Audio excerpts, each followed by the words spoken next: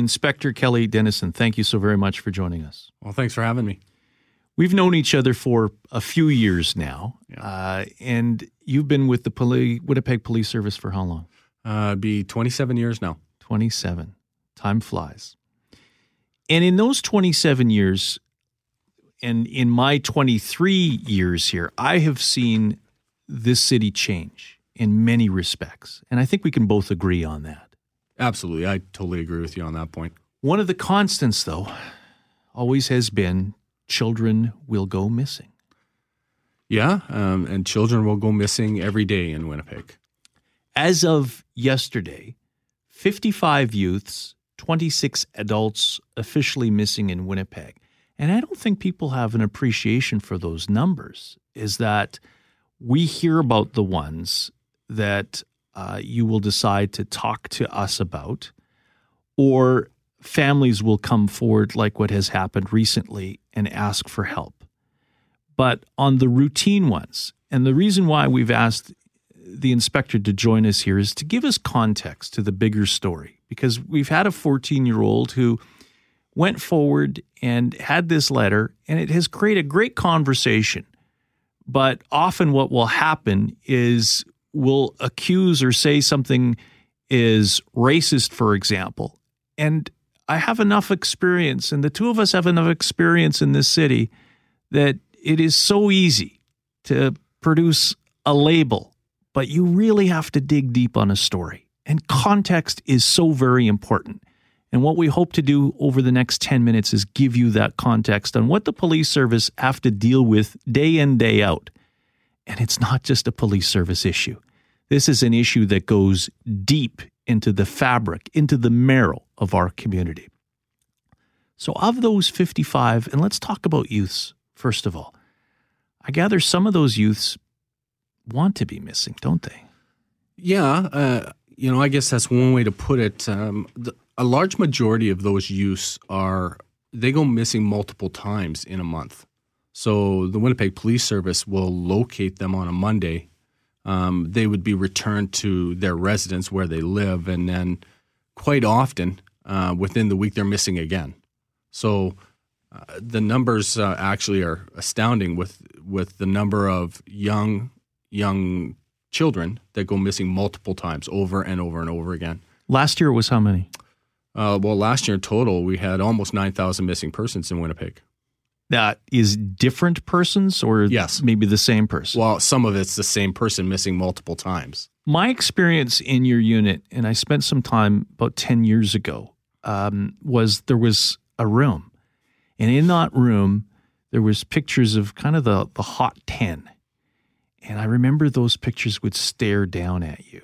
And in some cases, they would stare through you. In other cases, you could tell that these children, mainly Indigenous, but not all of them, but these children would look at you and they didn't want to have their picture taken for obvious reasons. And the police officers there work the phones because through this network of people, through the school system, through Child and Family Services and other agencies, within a matter of hours, they could locate that teenager and find out where they were. Yeah, and you know what? And I think we've gotten better at that over the years. I think the officers that are in the missing persons unit now have gotten and continue to get much better at locating a lot of these youth very quickly. They're returned to their house.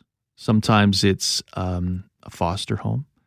Sometimes it's another type of facility in the city, only to leave again, and you folks get notified.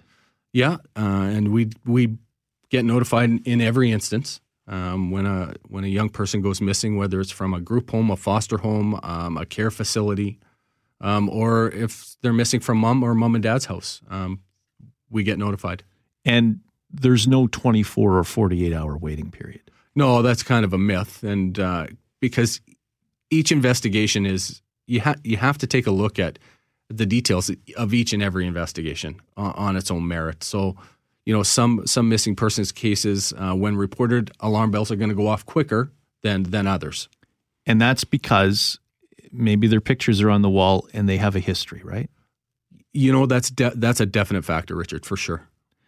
But then the unique ones are. this is completely and totally uncharacteristic of this young person. Absolutely. And we see that too. This is totally out of character. This is a young person who has not gone missing in the past, and is not. No one can understand why this young person is missing. So of those 55 youths, how do you begin to categorize them? How do you begin to say this needs priority? This one, it's a matter of phone calls. This one's going to come up. That's the stuff I think police battle with and agonize over. But there are rules, policies, and procedures. How does that all work? Sure, and I want to make sure everybody understands that every single one of them gets looked at right away. Like there's not a missing person that gets reported that doesn't get looked into by officers immediately.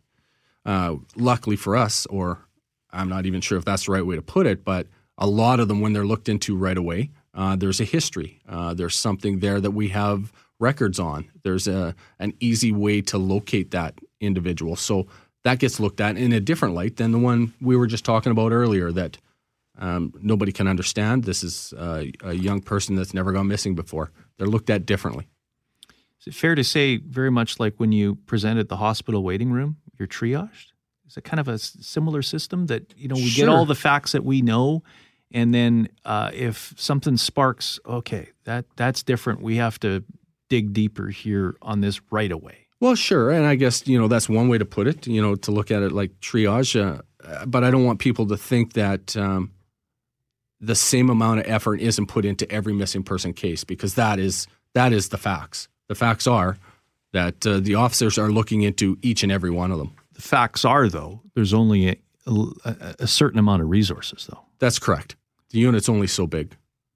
So of 55 youth, 26 adults, if you suspect one has been kidnapped, et cetera, boom, that's when all the resources can come in, right? Yeah, absolutely. The Winnipeg Police Service resources for missing persons are not just the missing persons unit. We have community support officers and our general patrol officers that are actively involved in these types of investigations every day. What are the challenges of dealing with one of those young people? And sometimes they're pictures on the wall. You pick them up and you know that they're going to leave again. From where I sit, that challenge is consistency of contacts with people in the system, but it's also somebody that's going to ultimately love them. Yeah, I guess, for us, a lot of the ones that, I got to be honest, that really worry me is, some of the young women that go missing, young girls that we know are at a higher risk of being exploited when they do go missing. Those ones are ones that are very difficult sometimes to deal with. You have other partner agencies involved in that, don't you? Absolutely. And there's a large number of them. For us to sit here today and start mentioning all the partner agencies would take us a while, because this is an issue where the province and the city, is participating. Can you go in to a home where you suspect that there is a 14-year-old being exploited and take that kid out of that circumstance? Well, I guess the short answer is yes. Obviously, the longer answer is the investigation leads you to believe and gets you the evidence you need to support that. But the short answer is yeah. If that 14-year-old doesn't want to go with you. Well, and we see that too quite often. You see it a lot. Absolutely. A lot of that young 14-year-old in their mind doesn't see that they're being exploited. They don't see it as the exploitation that's going on to them, and it's only going to be as time progresses and we get them the help they need that they're going to realize what's going on. I have talked to police officers who have told me that they have been on the phone with somebody like you saying, "Listen, we are desperate. This kid needs protection. We need to find her a safe place tonight. What can we do?" And then that's up to you to start finding out a safe place to put that kid. Right. And, quite often it's not out of the norm for our officers to go through their list of trying to find a suitable place for this young person to go. because the first one is full. The second one, there's no beds available. The next one, they won't take them because it doesn't suit the categorization of that agency. So quite often it's 2 or 3 down the list. Sometimes you find a way, right?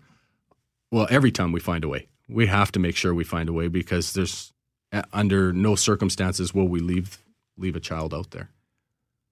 And then there are the ones that end up to be a statistic. Yeah, and that's, I don't know what more I can say other than how sad is that. Are we making progress? I think we are making progress, but for me to sit here and, say that we still don't have a long way to go, I do believe we do.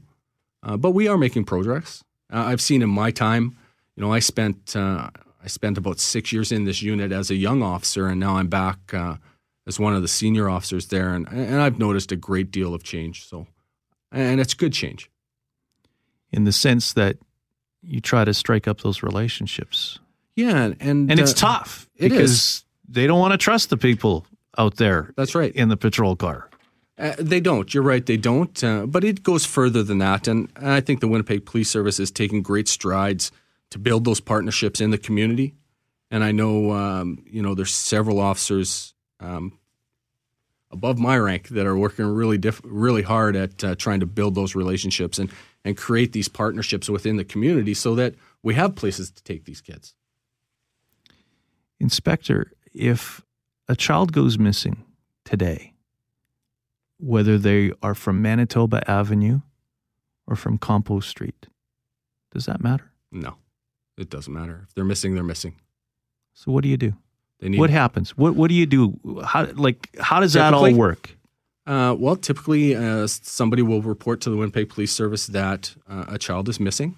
It either comes into our general dispatch call center or it comes right to the missing persons unit. Either way, the missing persons unit, if it comes into the general, a lot of times a uniform officer or a group of cars will be assigned to that. And they'll go out and they'll start knocking on doors right away. And they're trying to track down this missing person. At some point in time, they may have, and this happens all the time, they've exhausted all of those leads. So now it comes to the missing persons unit. And the missing person unit then puts into practice, into place, those investigative tools that we have within the unit to go out, put our boots on the ground, start using our investigative tools to find that young person. And for the most part, we don't really stop until we find them. And more often than not, they are found. I would say just about always they are. And my point being is, often in the media, we don't report on the planes that land safely or the successes that you have. And you have way more successes than what we would categorize as losses. But it's the losses that get highlighted. And sometimes as a result, a little 14-year-old girl will look at what has happened on one case and say why that didn't happen in another case. And I understand the conversation is important, but members of this unit, you folks are dedicated, and not just recently.